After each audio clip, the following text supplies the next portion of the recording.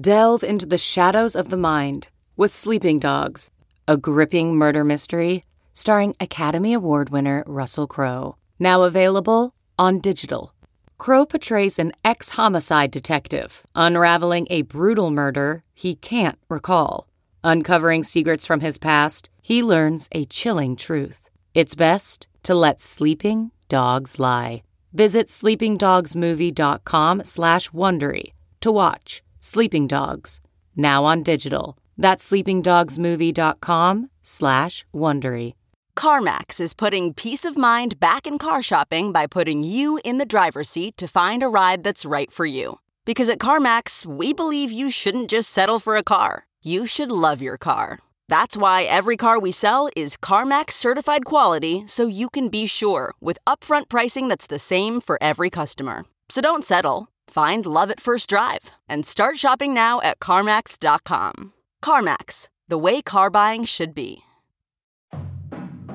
Time now for the College Football Inquirer with Dan Wetzel. College football home games are exponentially better today than even 5 years ago, let alone 10.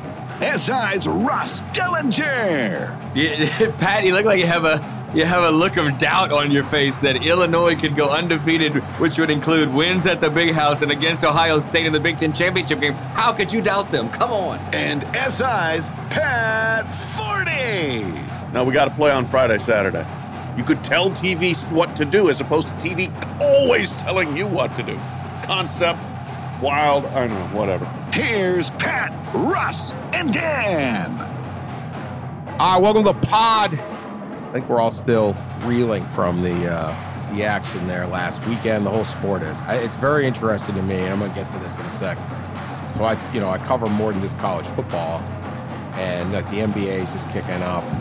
NFL, obviously, some different things. And every person I've talked to outside of college athletics is asking me about last weekend. Yeah. And just everybody. Like, you got NBA general managers like, man, that scene at Tennessee, that spectacle, like it's just amazing how big that weekend was and those visuals were to cut through. I mean, look, if you're preparing for the NFL guys live in a freaking cave, and the NBA guys are prepared. They got a little more free time, I think. Screw around, but you're preparing for your season opener in a day or two. You're not necessarily kicking back and watching college football, but it broke through in a really big way, which I found pretty interesting. So I'm going to get to this topic, which leads to this. Ross, college football playoff vote meeting is Thursday in Dallas. Is that correct? Yeah. They're going to meet.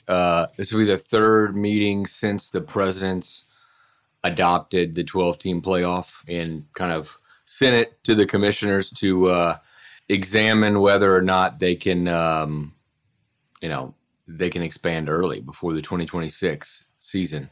So they've been working on this thing. This was always kind of circled as the big meeting.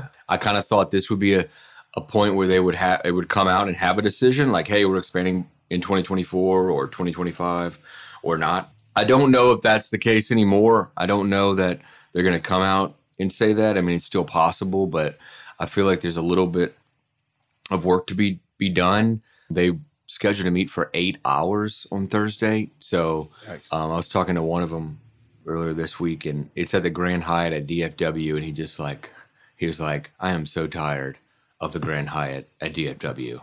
Like, they've been meeting there so much. So we'll see if they get it done. It's funny, Dan, I know you want to talk about the home field situation. I was on the phone with another commissioner who mentioned, well, after this past weekend, maybe we should have quarterfinals at home, he said. And I thought, well, yeah, how about that? I will, yes. Now, look, we have a lot of administrators listening to this pod.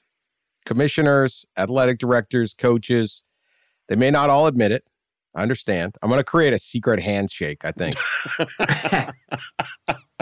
Some kind of some little like sign, little like, some kind of head nod. Like, I know. You don't want to, don't, because we're probably ripping your buddy later. You don't have to admit it, but when they start debating people's court decisions we've made, like, you should totally sue the Pop-Tart people, then I know you're a real listener. So there's a tell there, okay? That's not normal conversation. Anyway, my final appeal. Now, I have been arguing, if you're going to adopt this thing, I have been arguing this for a long time. Home field, the best thing college football has going for it, one of the best things, is the stage, is the atmosphere, is the backdrop. These historic stadiums, these beautiful campuses, the traditions, all of that. I spent a long time in opposition research ripping apart the entire bowl structure and showing how corrupt it is and the cronyism, to the point where I had commissioners sitting there going, wait, how's this work? What is going on here? Wait, why'd that guy get a wedding that might have been free at that hotel we overpaid $400 a night for? Gee, I don't know. Kind of coincidence, isn't it? All of that stuff. But last weekend, as you just said, Ross, may have made my point better than ever. And it goes back to something we talked about a couple weeks ago, where the colleges, these athletic departments, have tried to make it so fans will actually go into the game and stay. College football home games are exponentially better today than even 5 years ago, let alone 10. That scene at Tennessee, and I'll put it this way. I was at the Michigan game. Pat, you were at the Utah game. Ross, you were at Tennessee. We were at 3 spectacular venues. Even Michigan, which is pretty, I would say, half in on the full on, it's still pretty traditional. But they have a DJ. They have a maze out. They have these luxury boxes now that make the stadium bigger and louder and add a lot of amenities. They have a sing-along. The kids all sing Mr. Brightside, and they have different traditions. That's not even the light shows, the concerts, the whole thing. When Tennessee wins 15 years ago, they win and some kids storm the field, and everyone else just leaves. Now, there is orange fireworks immediately, lights flashing, the PA immediately jumps in to troll Alabama by playing Dixieland Delight, which they play at Alabama games at the third quarter. That's like their tradition. It's from the band Alabama. Now, it does talk about Tennessee Saturday nights. And I should do a dramatic reading of that song. I mean, that thing is like X-rated. Have you seen this song? No. I'm going to do it someday. Okay. Not the time. It's basically about getting in your truck with somebody and going. Okay. I mean, that's it. That's the whole song. Kind of funny, but it's phenomenal now. Every part of the game is so good, even more than before. When you watch that Saturday, how in the world do you possibly say that game should be played 1,000 miles away in Miami Gardens, and it's 50-50, and really only our richest fans can go every week, and we've all been to bowl games. They can be good atmospheres, but they're not that. No. Why in the world? This is your moment to do what you all know is right, and there is no counter-argument to. There is no counter-argument. No argument. Don't even Jose try. Baez. Don't even try. Yeah, we'll get Nick Carparelli to weigh in on that. He will have a counter argument, I guarantee. Nick is a very good guy, and I've known Nick a long time, but no. Let me offer this, and I'm with you. Obviously, I think, shoot, man, I think the whole playoff semifinals as well should be on everything campus. But the championship game, the NFL. Absolutely, because I think that is what makes college football and college sports great is campus venues and student sections and all that stuff. But I'll argue this, and it was brought up to me by one of the commissioners when I asked this question. He mentioned, well, after this weekend, maybe we should have game quarterfinals on campus, and we started talking more about that. And he brought up an interesting point. He said the CFP is such a small group that he doesn't believe they'll be able to operate all of those games. When you get it off to the bowl, the quarters and semis, when you give it off to the bowl operates it basically. The CFP does not. The CFP just still basically operates the championship game. They'll have to do with the first 4 rounds. I didn't think about it that way, but here's what I was thinking when he said that was, well, just create another unit that has more people, hire more staff. Yes, I was gonna. Yeah, I'm letting you. It's not only hard. They had some money to hire a couple extra guys. It's only $450 million additional millions to expand. So it's not, it's like they do have the money. Yeah. Bill Hancock does not have to run 11 games. You're right. Okay, we do not need Bill Hancock overwhelmed. You hire some more. Good. You hire a college football playoff venue operation team or whatever, Yeah. I mean, it just, And you lean on the universities. It also doesn't have to have all of the pomp and circumstance of this stuff. I mean, look, we love that they go and try to see which offensive line can eat more steak and things like that. But you don't have to have that. The quote unquote bowl experience. NFL playoffs, you're flying in like a normal game. You show up, the ticket distribution should be exactly the same. Right? Maybe there's some for some, corporate sponsors, but not much. It should be home fields. You lean on the schools, and the school and the town are going to make so much damn money that they're happy to do it. Or, I don't think Knoxville or Tennessee is going to really worry about, or Tuscaloosa are going to go, well, we got to pay the police overtime now. Your whole town's going to make, stop. Put the money into Tuscaloosa or, in Michigan, like in Michigan, Kitty Corner, you guys know, is a big school, Pioneer High School in Ann Arbor. Yep. And they pack that thing with cars and RVs, millions in money that goes to the public school system in Ann Arbor because of the luckiness, the fortuitousness of having this huge parking lot. I'm sure the Ann Arbor public schools and the mayor of Ann Arbor, well, this is working. Let's have as many home games as we can get. Hey. So it's all that stuff. Yeah. No, if you listen to those people, the ADs and people in those towns, like, if we could play 12 home games, we would. Sure. Well, here's your chance. A couple of things.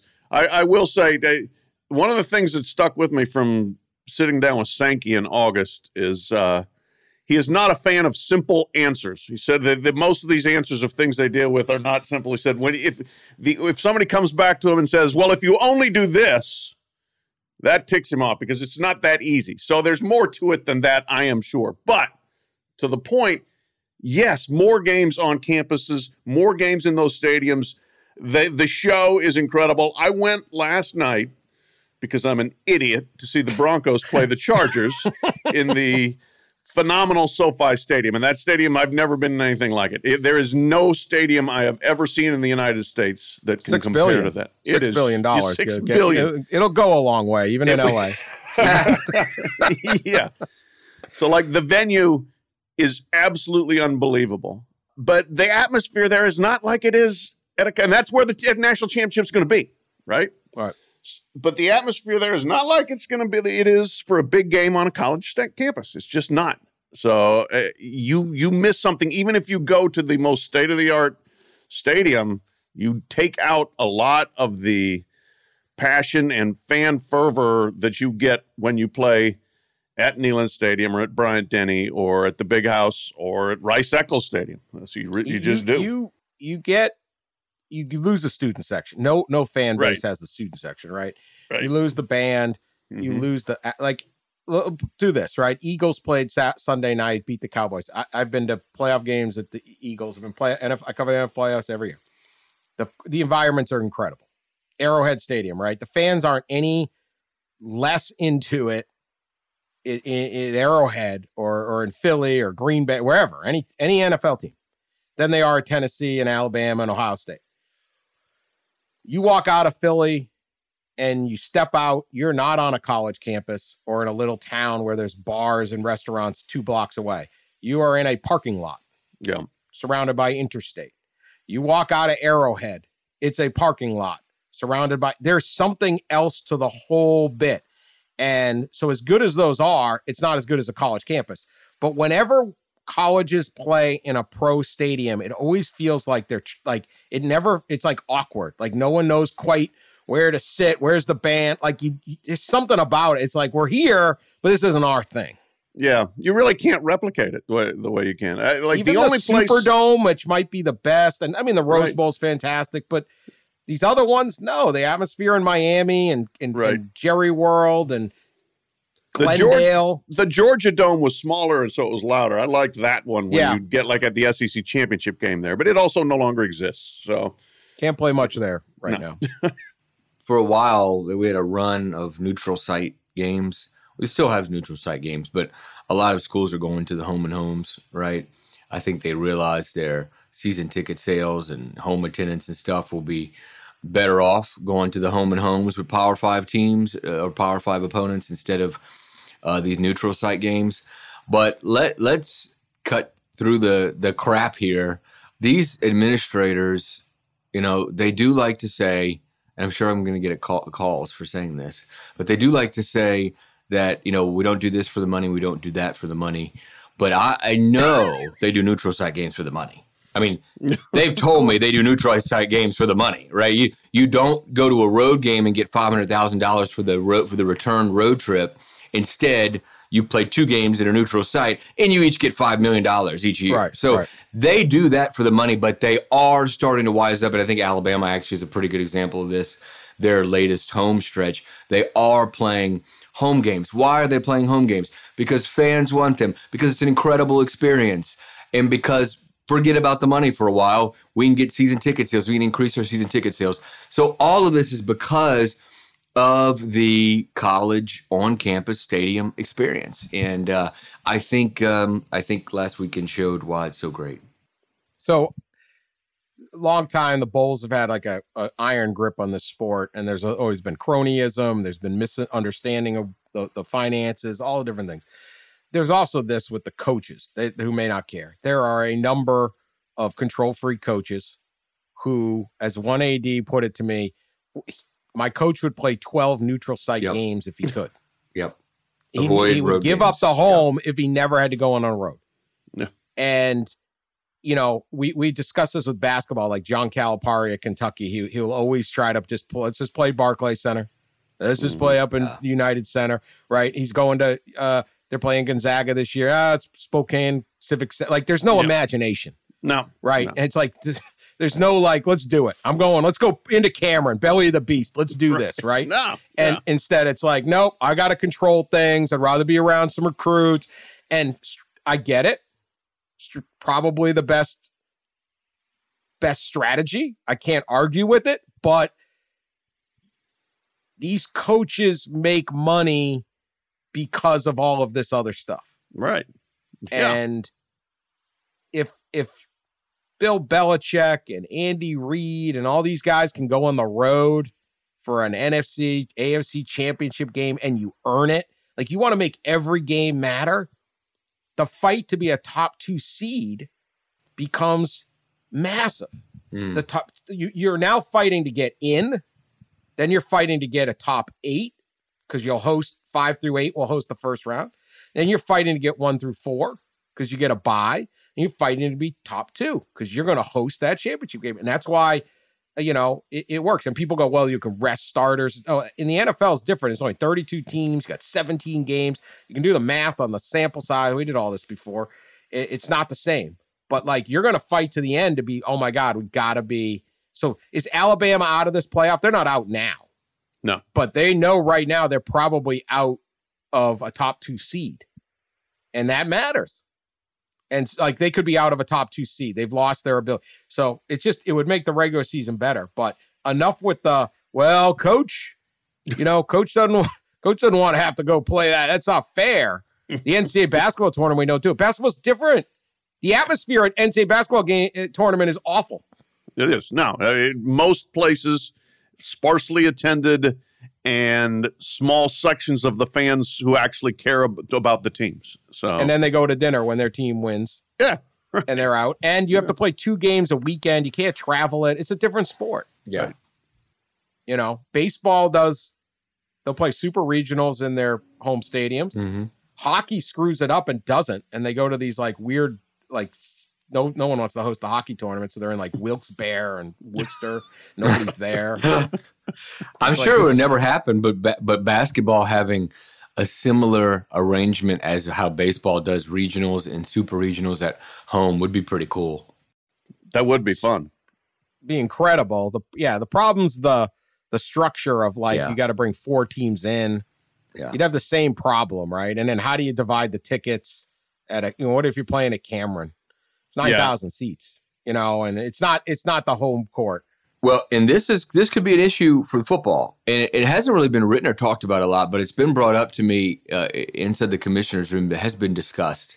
Say you have, and this probably was going to happen at some point. Say you have TCU. A 10 seed Florida one year playing at 7 seed, TCU. TCU. Yeah, there you go. TCU is a good one. Yeah. Small right. stadium. The stadium is half the size, revenue, half the amount, right? But it's not about the money. They don't do money. And that has been brought up. And I think the response is, hey, there's 7 seed, 10 seed. That's it. That's what we're not touching this deal. Because it sounds like a couple in the room brought that up as a concern, and everybody else was like, hey, this is the seating. We don't need to touch this, Good. But watch, that's going to come It's a fair up. point, but over the course of, how many of those are there? And we're talking 40,000 tickets. Yeah, you're not going to have it very often. Maybe once every 6 to 8 years, you might have a situation What are the TV like that. ratings when you're watching the end of that Tennessee game? And like I said, everyone in the country is talking about the spectacle, Right. that you don't get when you're at some spot. they're going to, these bowl games. How do you go to every game? Yeah. If you're Alabama, or say you're whatever, Tennessee makes it. Say they win out, they're number 1. They go to the SEC championship game. Then they go to the quarterfinals. They got so the SEC championship game's in Atlanta. Then the quarterfinals is going to be in Miami. You got to fly to that one. You win. Then you got to go to Glendale for the semifinals. Yep. You got to fly out to that. Then you got to go to the championship game in LA, whatever it's going to be, right? Or wherever it's at. Who's doing that? Yeah. Who's got that much time off? Who can afford the only it? people who can do it are the super rich retired. Right. And they don't make for great atmosphere. Nope. No. Some students, really rich ones, plenty of rich students. You'll have reduced student tickets, but just getting out there, right, will be a problem for a student. Now, a lot of bowl games are in the South. That does help the SEC. You got Atlanta, Miami, New Orleans, Dallas, but still, you have to have the time off. Yeah. It's early January. Even as it is now, where you're talking about 2 rounds. I know people that have kids at some of the schools that could well be in the playoffs, at Georgia or Alabama or whatever, and they're like, my son or daughter's trying to decide which one to go to. They're not going to both, Right. Right. It's like you may be able to go to one. Yep. And that's if you add layers to the playoff, you get fewer and fewer people that can go to all the rounds. Look, be imaginative is what I'm asking these people. Don't tell me about it's not about the money. USC is playing in the Big Ten. Stop looking at ways not to do this. Everyone knows this is the right thing to do. Yeah. Everyone knows the NFL does this correctly. Everyone knows that if you were starting from scratch, no one would come up and say, hey, you know what we should do with our 7 most valuable games? Give them away. Let's cut somebody else in on the pie. Nobody would do this. So here it is. Last chance. Thank you for giving us the first round. But you're going to change this. Come through for us. Well, let's just hope that they approve it early and we get an expanded playoff early. And to put a bow on this CFP conversation, there are 2 issues right now that have arisen that are complicating things, and they're probably the 2 biggest hurdles, I think, in the way of them expanding early. And one is just what we're talking about, the logistics of hosting a midweek game on a campus, shutting down a campus on a Wednesday or Thursday and hosting a midweek game in the first round, because that is probably going to happen. So they've got a subcommittee of ADs that have been exploring and examining this issue. So that's an issue. And then, big surprise, the money is another issue. The revenue distribution model is contracted through 2025. So if they do expand early, those 2 years in 24 and 25, the revenue distribution model they've used is in the contract, and you would think they would be required to go with this revenue distribution model. However, there are 2 leagues, you can guess who they are, that have expanded and have a lot of big brands that want the revenue distribution model to change in 24 and 25, and they are getting some pushback. So that is something to watch. Yeah. How about that? Got to fight over the money. Fight over the money. I will say real quick about the midweek game situation. 2 things you could do there. One, school may not be in session, depending on the timing of these things. Now, for the first round games, okay, you might still have students there. Graduation, I think, is the big event, Pat. I think. There you go. Okay. Commencement is usually that week or weekend. But you're right. School's usually not in session. Yeah. But the other thing you could do is tell TV, now we got to play on Friday, Saturday. You could tell TV what to do as opposed to TV always telling you what to do. Concept. Yep. Wild, I know. I know the NFL is an absolute beast. I get it. I cover the league. There was a Pittsburgh Steeler, Detroit Lion preseason game, week 3 of the preseason.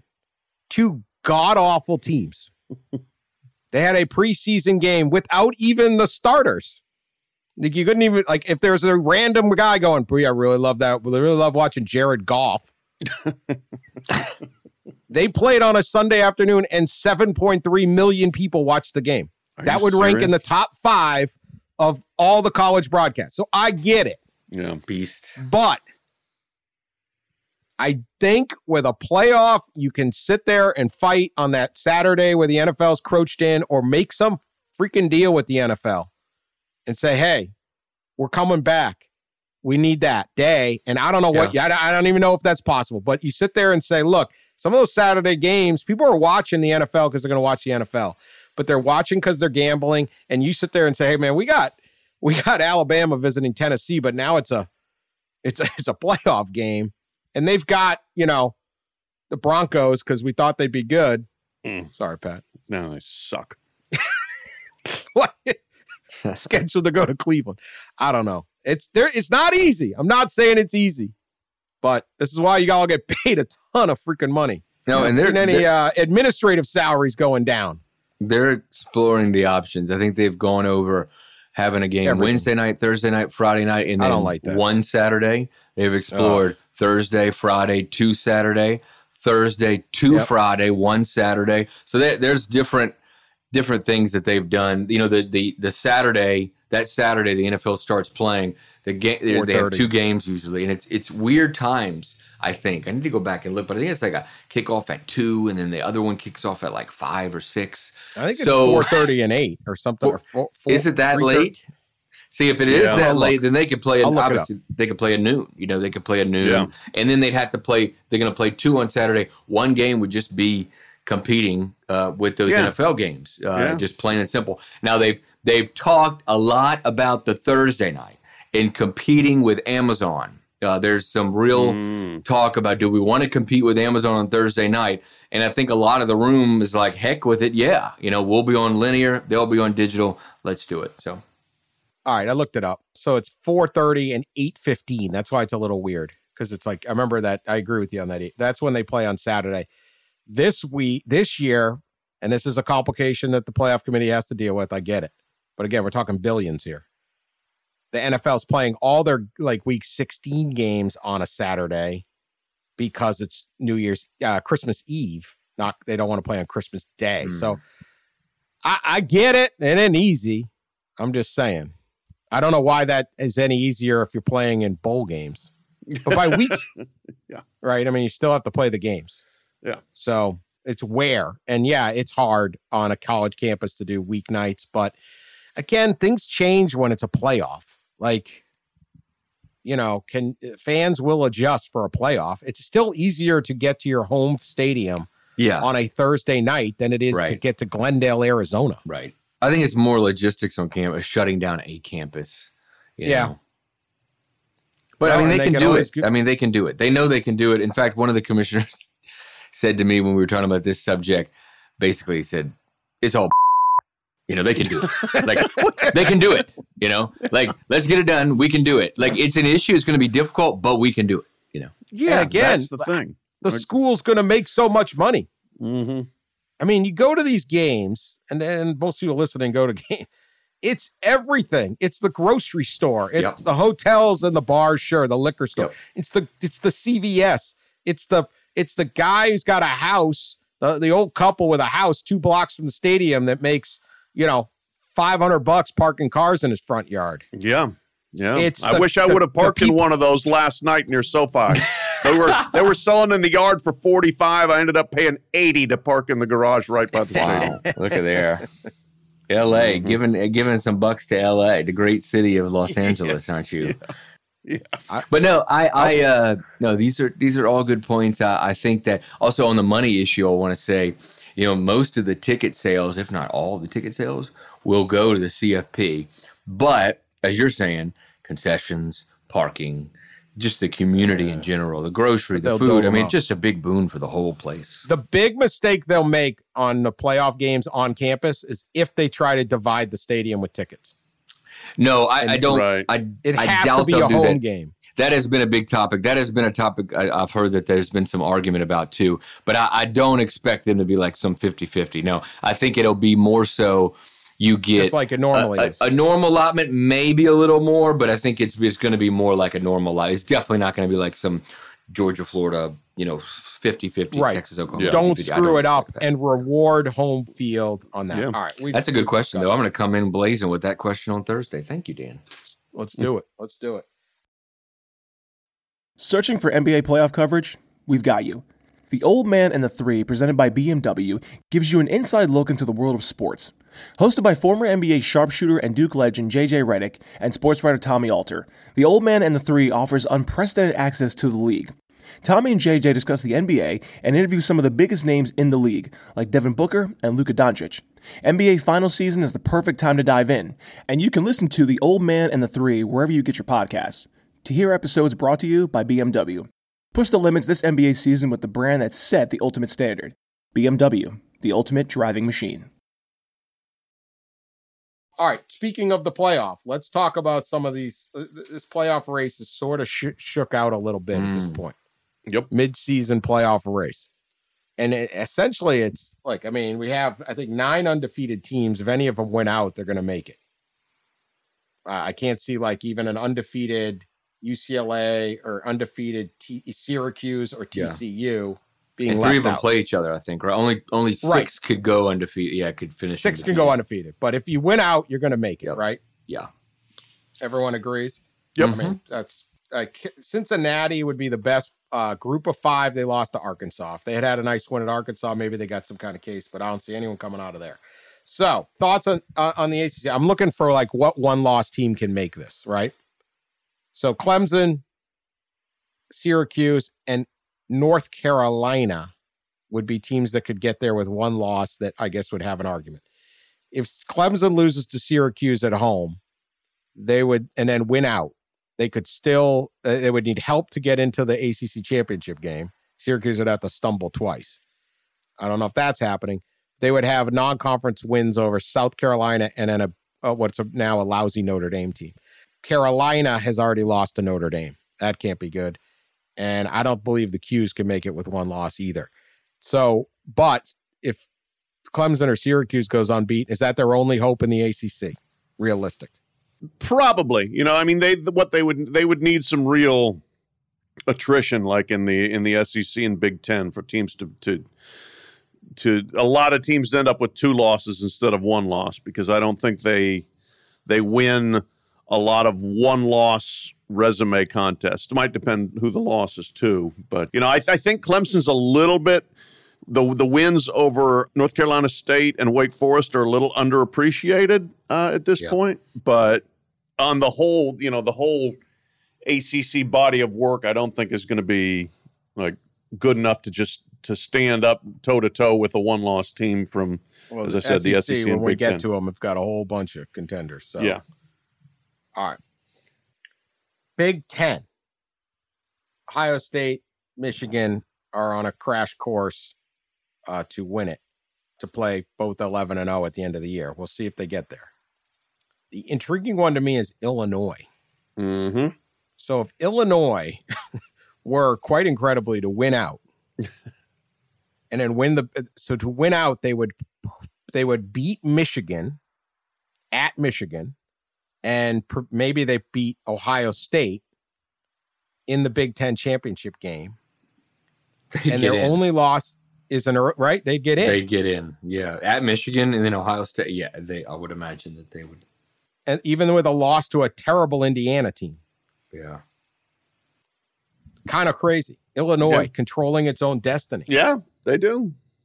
They do. I mean, it's there for them. Pat, you look like you have a look of doubt on your face that Illinois could go undefeated, which would include wins at the Big House and against Ohio State in the Big Ten championship game. How could you doubt them? Come on.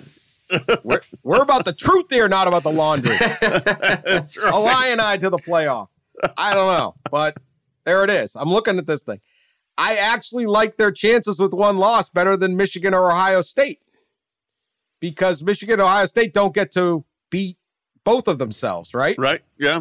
Yeah. And Michigan played no one in the non-conference. Right. And Ohio State played no one in the non-conference because Notre Dame sucks. Yep. Yeah. No fault of their own. They thought they had a top 5 game. They're going to end up with a 500 game. Might not even be bowl. Who knows? They're bowl eligible at the end. That is honestly is a bit. It is interesting to think of. All right, which team loses that game in Columbus, and at 11-1, do you have a resume that stacks up? That's where Michigan may regret playing that terrible non-conference schedule. Ohio State can't control how bad Notre Dame is, but either way, they could have an issue. Illinois' non-conference victories over Virginia and Wyoming may rank better than anything Ohio State and Michigan, yeah. I don't know. Virginia's awful. I know, really, and Wyoming is Wyoming. But nobody's got anything. So right, yeah. Kind of weird. But there we are. Presumably Penn State could somehow still get there too, but they need Michigan to lose twice. Yeah. A whole lot. Yeah. All right. Big 12. TCU, obviously, if they win out, they're there. That includes a big game against Kansas State this weekend. Kansas State might be the only other one I can envision, but they're dealing with a loss to Tulane. Although Tulane could end up 11-1. Yeah. And then they're ranked now, and that may not be seen. It's a 17-10 loss. Could K-State with one loss be a viable contender? I mean, yeah. If you as you said, like what it would do, it would require the committee to value Tulane as someone that's not bad to lose to, and we'll see if they could do that. But if you're K-State to get there, then you would have had to beat at some point. Well, you have to beat TCU, you have to beat Oklahoma State, you probably have to beat one of those teams again, or Texas again in the Big 12 championship game. Well, I like the possibilities of that a lot more than Illinois beating Ohio State. Yeah. Not out of the question. Right.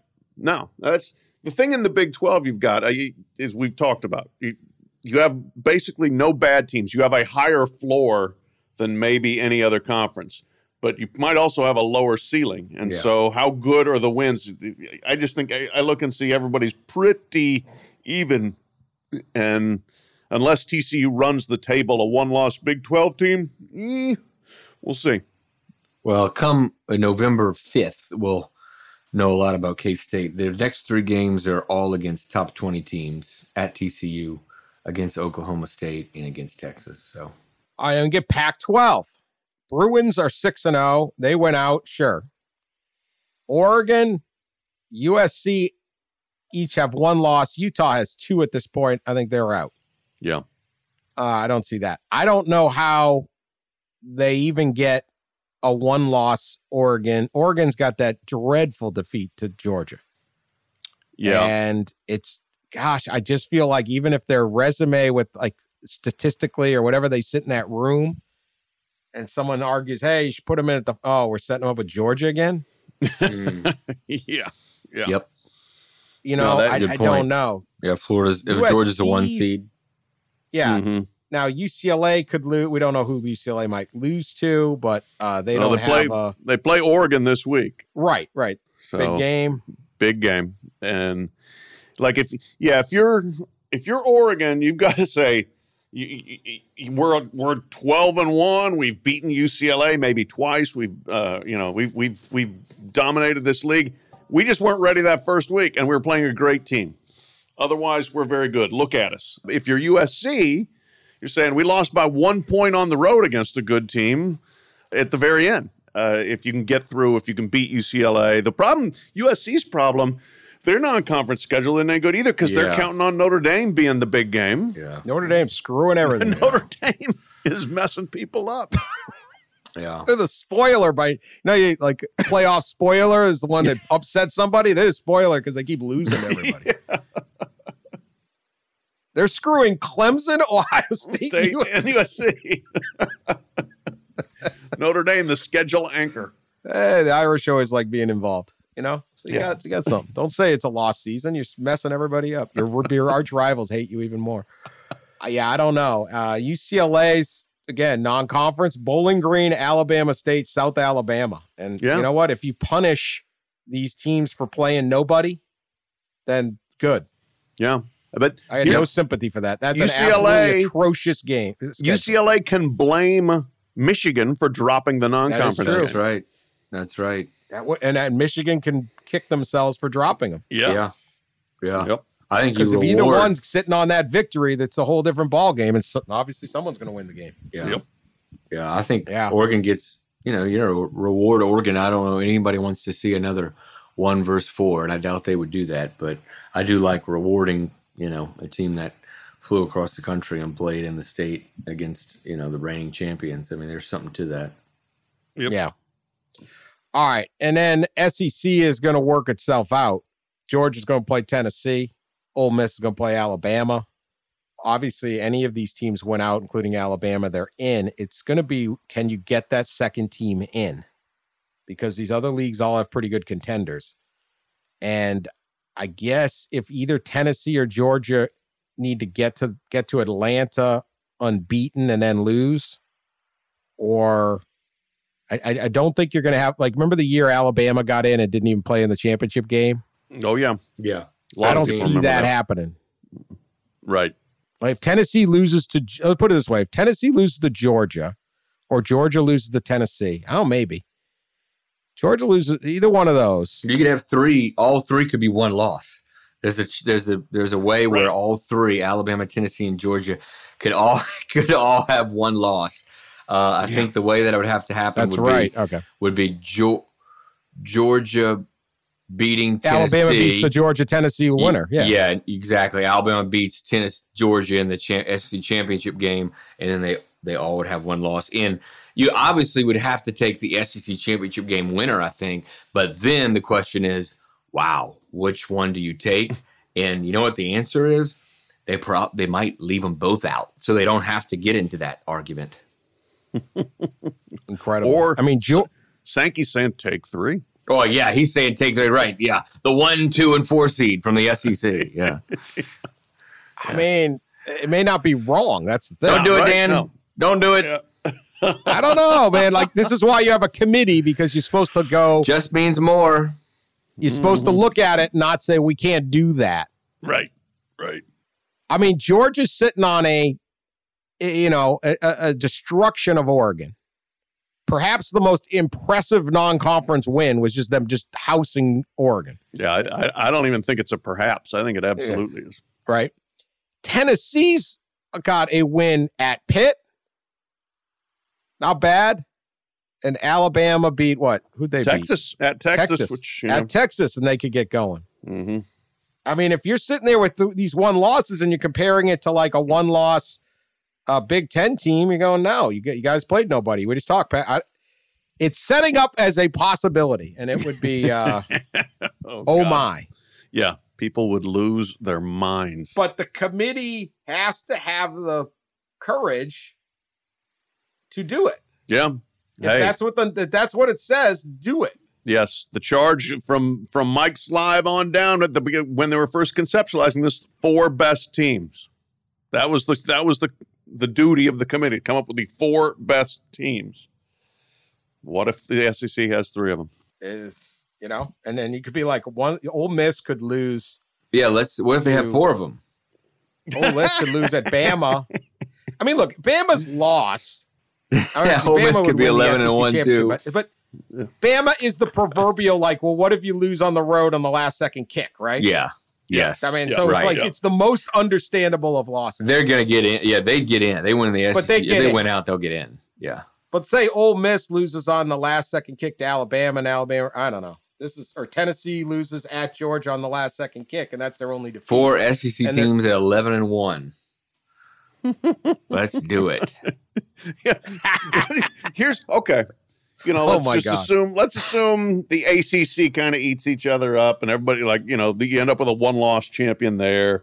Big 12, 1-loss or 2-loss champion, and then let's make Illinois the agent of chaos. Okay, Illinois wins it out. Yeah, they at least get to the championship game 11-1, and then they lose there. Okay, they beat Michigan, give Michigan a loss.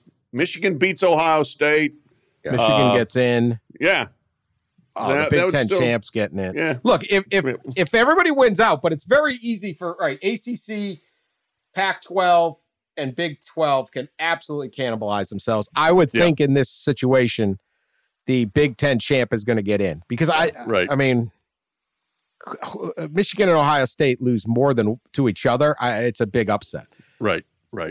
Illinois could have to beat Michigan twice. Yeah. I just love Illinois being in this discussion. That's why the sport is the sport. We have 3 SEC teams in Illinois. Someone's like, who the hell designed this playoff? What the? TCU. Yeah. Well, that's why you need a little bigger one. Wild, though, man. I mean, imagine being Tennessee or Georgia and losing that one. But that's why, there's a lot of pressure down the stretch here in the SEC. Or the lane train upsets it all. Who knows? Sure. Who knows? Anyway, that is the wildness. Pat, you were out at UCLA. Mm-hmm. What'd you learn? Well, I learned Chip Kelly runs the most impressive practices I've ever seen. I mean, in terms of, they practice every bit the way they play. He's the godfather of tempo football. That they are in constant motion. And I've been to a lot of practice. Everybody practices fast, and you're running between. I've never seen anybody that has a more just tightened up practice in terms of no downtime for anybody. I mean, it is somebody is constantly drilling something all the time. And one thing, Chip likes calling it training as opposed to practice because he thinks training is they are training themselves to play a game the way that they practice. So it was super impressive. Quarterback Dorian Thompson-Robinson, super impressive, really smart. Talked to Jake Bobo, the transfer from Duke, who's extremely smart. And Jake Bobo laughed. He said, we're older than dirt. And that's kind of one of the keys to this team. They got a bunch of fifth-year guys, sixth-year guys.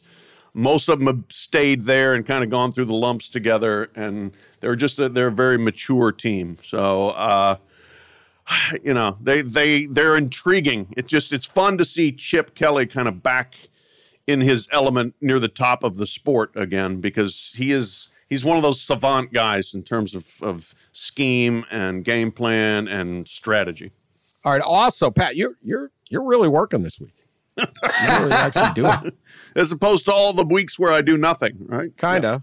Yeah. I mean, I'm not saying that. I'm just saying you're working. You had a rather eye-popping quote from the, although not really that surprising, from Utah AD. Why don't you lay that one on us, because it is a topic we discuss here. Yeah, I sat down with Mark Harlan, the AD at Utah on Friday, the day before they had USC in. Huge home game, and we were just, talking about the state of things. And Kyle Whittingham was just an absolute, pillar of that program. He's been there this is, I think, his 18th year as the head coach. Replaced Urban Meyer, was his assistant, and has never left and has made them really just consistently good. But you can tell he's a bit frustrated with the current way of the world. He's not necessarily wired for a world where collectives are paying recruits up front to go to school. And, the term that Harlan used was worried that basically you can't outwork people anymore. You work in recruiting, and then somebody sails in with a bag of cash and says, here, come to our school, which, of course, has been the way it's happened before under the table. So anyway, Harlan told me, quote, we had a player who was offered, I believe, about $1 million to pull him over to another team by a collective. I called that AD and had a discussion, right? And he's frustrated. Everybody's frustrated because this was a friend. It was a friendly call. It was just to say, listen, it happened. My colleague was embarrassed is not the right word, but he was frustrated. So it was interesting to me. He did not name the school. He did not name the player, but that an AD would talk publicly about this. Yeah, this is the way of the world now. We've got this collective out here that's tied to this school just tampering, going and saying, we want your player, we want this guy, and we're willing to pay him this amount of money. And then apparently the player went to the school and said, hey, the people are attempting to buy me. If you can figure, if it's $1 million, it's probably a quarterback, although there's some other NFL caliber players on the Utah roster. But if that's the way of the world, that's the kind of thing that drives coaches crazy, is like, don't come buy my player off my campus. If I had a collective offering $1 million to a transfer, I would not be frustrated. I'd be quite happy. Would you? Yeah, I might pretend I was frustrated. It's better than not having a collective offering $1 million. Except probably pretty rare if the kid says no. And then A not only says no, but turns it in, basically. Yeah, I think I don't know. And there was a story earlier this year that from ESPN, from Pete at ESPN, about Zay Flowers at Boston College. He got offered like $300,000 wide receiver from one school and $600,000 from another, and turned him down because he wanted to stay at BC and finish and get his degree, and that's going to be worth more than that money. And it's a nice story. And he immediately told everybody that it happened. And his dad's got like 11 kids, like a single dad, drives a truck, and like the money would have been big. And, it was a big, is this what we want the sport to be? My thing with all of these things where you're trying to stop it is, no, this is what the sport is. This is what America is. Mm-hmm. This is how it works. You have to do two things. Even then, you're going to get offered something, but you either have to make these guys employees, and then you can sign them to contracts, or sign them to contracts, and they can't leave because they've agreed to something. Or here you go. I don't care if you work at the Burger King when you're 16 years old and your buddy works at the McDonald's, and they say, hey, over here, we're getting 25 cents more an hour. You should come over. My manager thinks you'd be great. Every one of these ADs they don't have street agents. They have office agents. Every coach has an office agent. Everybody, what do coaches talk about when you talk to them? Hey, what's opening? What's opening? Mm-hmm. Is that job going to open? What do you think you can do over there? They don't, right? That's all they want to know. This is how the world works. It may be different. It may be frustrating, but if some collective is, how are you going to stop a collective from getting a message to somebody that there's $1 million? How do you legislate that? How do you implement that? Do you get the FBI on this and tap everyone's phone? Well, yeah, no, I mean, it's problematic in terms of enforcing. That's one of the reasons it hasn't been enforced. So don't try. Yeah. It's impossible to enforce. What are you enforcing? The thing, here's the thing, all right?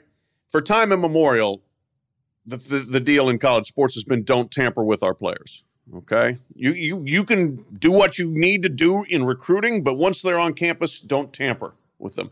Now, one of the reasons you don't hear about them turning each other in is because they're all doing it. Yeah. They're all tampering, They're all calling us high school coach. But it's always the rival. They're doing it. And then the rival says, no, they're doing it. Guess what the answer is? They're both doing it.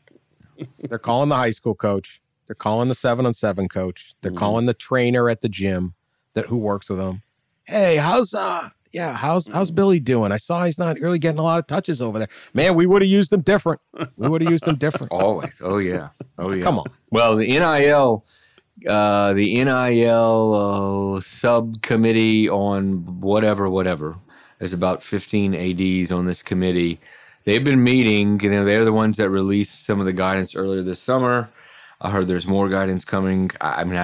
There's nothing that's really enforceable. We know the NCAA is out there prowling around looking for evidence of inducements. And, we haven't heard back anything on that yet. But, I don't know what they really do. That committee is wasting their time like no one's ever business. Step back. NCAA committee wasting time? No, Dan. You'll never enforce it. Give up. It's not a bad thing that some rich person is throwing out an offer.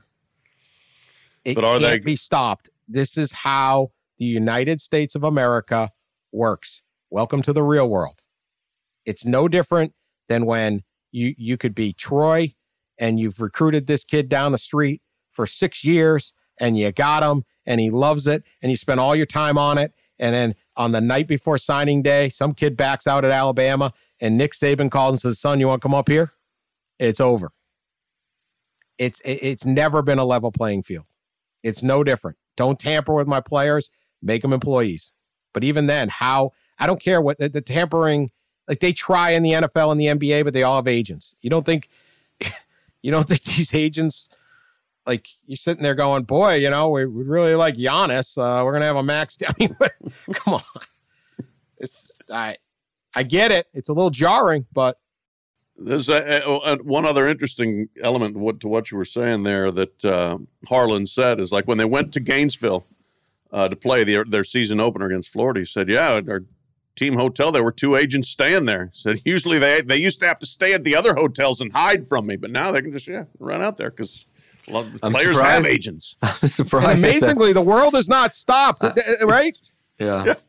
Surprised at the hotel, at their team hotel door, there wasn't the Gator Collective standing right there, offering bags of cash to Utah players. Hey, it's like you get a mint on the pillow and a note and a little envelope. Mm-hmm. Plenty more where this came from. That's right. Contact us.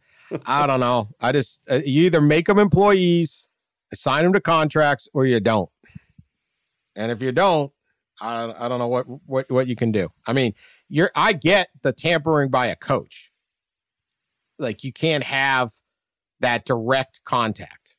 That's fine. But the idea that there isn't always going to be how did every one of these guys get their job?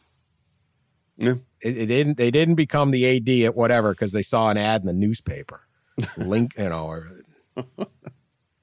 some online job site, right? Hey, Sankey found one of his first jobs in the NCAA News, which was like a weekly newspaper. One of his first. They didn't just put an ad out in the Birmingham AL.com. I don't think that was. What are the things? Indeed.com or something like whatever, right? SEC commissioner. Hey, that might be good for that. I mean, I think I might apply. I get the frustration, but you guys are wasting your time on that. You guys are wasting your time. All right, quick People's Court. We got Halloween coming up. Oh, I wanted to say this too. We've been telling you it's not apple picking time. Mm-hmm. It's not pumpkin picking time. The early slate of games, we want to be fair because we do value family time. We do want you to go to the pumpkin patch. Yeah. We don't want all our listeners like divorced and like not getting to see their kids or their girlfriend dumps them, or you got to have a little bit more life. Syracuse is at Clemson at noon. Other than that, there ain't a whole lot going on. Yeah. And I think you can monitor that one. Yeah. Just get that one on your phone and keep an eye on it. It's a good day to rake the leaves. It's a good day so be proactive. We're trying to repair some relationships that maybe are a little strained if this is happening. Hey, how about the cider mill Saturday? Really? Isn't there college? I really want to be with you guys. This is your shot. your chance to have some faux generosity. Right. Yeah. Do not blow up your personal life so you can watch Syracuse at Clemson. In the unlikely event this is really happening, just make sure you get back by like 2:30. Yeah, if it's close, just make sure you're home by the fourth quarter. But other than that, no, there's nothing going on early. Don't fall for the Ohio State. That's the little noon kickoff. Oh, God. Okay. Oh, God. This is what I wonder on these TV deals coming. Like, you want to be NBC if you had the third best pick of the Big 10 games this weekend to put on prime time? Yeah. Holy cow. You're like, yeah. Maybe not. Anyway, that's our public service announcement. Now, on to the People's Court. All rise. The Honorable Judge Wenzel, Judge Forty, and Judge Dellinger presiding. This is the People's Court. It's Halloween coming up, and people get into it. And, they wear costumes sometimes to work, or they, playing pranks, things on the, all sorts of stuff. Well, a Mississippi daycare worker, okay, at the Little Blessings Child Care and Learning Center in Hamilton, Mississippi. Okay, she decided to come to come to work wearing a mask, the Scream, the Scream movies, the big white mask, right? The Scream thing. And any child that was misbehaving, I don't know how, the Little Blessings. I mean, these are little blessings. I don't know how you could she would put the mask on and try to scare them straight. Oh, boy. Oh, that usually works. She would scream at the child with the scary mask. It wasn't meant to harm anybody, and it wasn't ill-intentioned, she said. This is in the Daily Mail, of course. The teachers asked me if I would do it or if they could use the mask to get their class to listen or clean up. I'm not a child abuser. There is video of her absolutely terrifying these kids. Okay. It's fantastic. Kids bawling their eyes out, screaming. She's right in their face. Like, this is aggressive. But, these little blessings are sometimes not little blessings. So I asked the panel. I just found it. And she was fired for the job. She was fired. 4 employees were fired for this scare tactic. Scared straight, Little Blessings Child Care. Pat Forty, Justice Forty, should they have been fired or commended as Educators of the Year? For traumatizing these little blessings. Oh my God, and she's so scary looking. She's scaring me just looking at the pictures. I can imagine a 3-year-old. Oh my God. Look, as much as sometimes I would say you just, you do have to put the fear of God into them. Perhaps not at the Little Blessings preschool. Yeah. This might be just a little bit young for scared straight. I mean, wow. I would like to know, which educational program said, yeah, this is the way you want to handle a 3-year-old that will not clean up. Terrify them to the point of dissolving in tears and then send them home traumatized. These kids are wailing. I mean, it's terrifying. Like this, there's a couple of pictures that it is absolutely it's terrifying. I don't even know. Yeah, this is not Pat. I just put it in the chat. You've got to click the link. Yeah, I saw it. It's no, you can't do this. This is not good. This is just horrifying. There's something extra scary about the mask in a child care. Yeah. I remember someone saying the scariest thing I've ever seen was a clown in the woods. Yeah. Yeah. Just this random clown just standing in the woods. You're like, what is in those woods? This is out of place. In one of these, she's chasing around this 3-year-old. She's chasing him in this video, is catching this woman, in this awful mask, chasing this kid, and this kid is wailing, red-faced and wailing. This is horrific. That's great. God. So they told, after the firing, the other teachers said that they got the class to relax by saying they had captured the monster. And the monster no longer exists. That's how they're... God. Well, the monster ain't coming back to that class. We know that. They grow up tough down there in Hamilton, Mississippi. We don't have them. Good Lord. Come to the SIP so that we can verify your 3-year-old. I'm looking up where the hell Hamilton is. About 15 years, they're going to have the meanest linebacking core ever out of Hamilton High. Yeah. You'd be like, these guys are vicious. They play fearless. They were 3. They got horrified. That's it. They're trying to build trying to build a mean-ass linebacking core for the future. Okay. And then finally, these are our hero athletes. We're going to give them a small sample Heisman, at least one of the guys. Our highest honor here, even though they don't play football. 2 Wyoming students from Northwest College. They are wrestlers. The Northwest College in Wyoming. You got to be more specific because every state's got a Northwest. Yeah. So Northwest College, Wyoming. A little arrogant not to, just assume we're all going to pick Wyoming as our Northwest. Northwest College wrestling team in Powell, Wyoming. We're actually a family. Good family out there in Powell. Great area. Here's the deal. 2 athletes from Northwest College wrestling team. This is CowboyStateDaily.com. In Powell are recovering from serious injuries suffered in a grizzly bear attack Saturday. What? Outside Cody, the wrestlers. Okay. Kendall Cummings and Brady Lowry were the 2 grapplers injured in the attack. One's from Evanston, Wyoming. Cummings. Lowry is in Cedar City, Utah. We hope they get best. Their injuries were very serious in nature, both expected to live. Each wrestler's already received multiple surgeries. They are alive and doing well. Cummings was lifeless. So the incident happened while Cummings and Lowry and 2 other members of the wrestling team were horn hunting in South Fork out of Cody.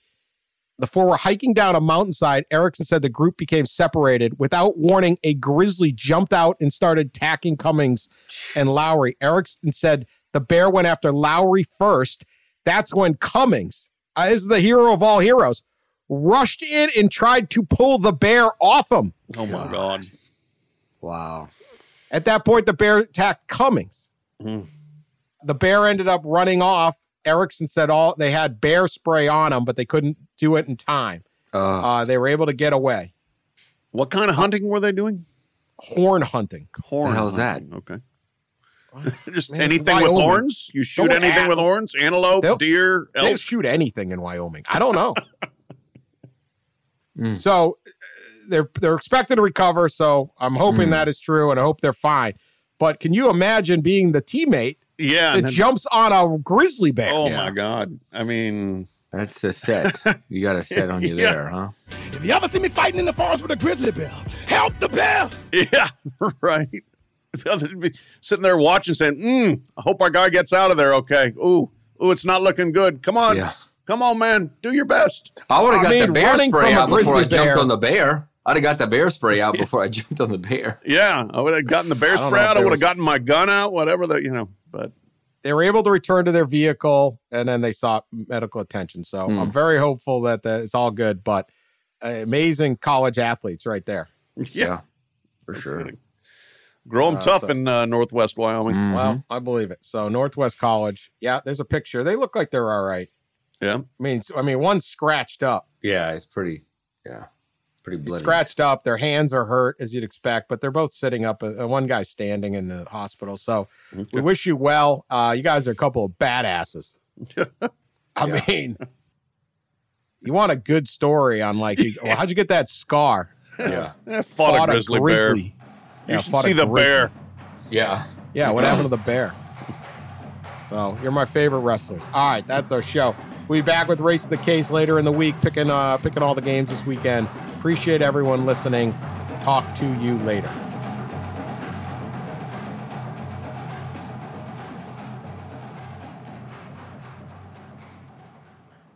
One, 2, 3, 4. Those are numbers, but you already knew that. If you want to know what number you're going to pay each month for your car, use Kelley Blue Book My Wallet on AutoTrader. They're really good at numbers. AutoTrader.